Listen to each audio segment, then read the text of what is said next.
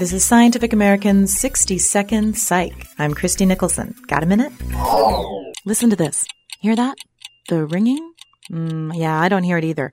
But some people might if they had been at an AC/DC concert, or worse, suffer from tinnitus, that torturous ringing in the ear. But how is ringing without sound possible? Well, research published in Nature this week reveals that sound without sound happens in the pre-developed ears of rats. They've isolated auditory nerves that fire without sound, even without a fully formed ear. There are supporting nerve cells in the developing cochlea that spontaneously release cell energy, or ATP. And this ATP causes neighboring hair cells to fire and activate the auditory neurons that then spike as if they heard something, like a tree falling in the forest.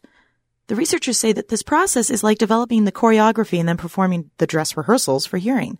The system is essentially warming up and refining an auditory map. While the spontaneous firing stops as soon as ears are developed, researchers say that the cells continue to express ATP when exposed to loud sounds.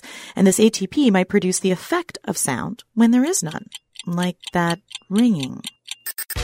Thanks for the minute. For Scientific American's 60-Second Psych, I'm Christy Nicholson. 60 Second Psych is sponsored by Worth Publishers, the leading educational publisher in psychology. Visit them at www.worthpublishers.com.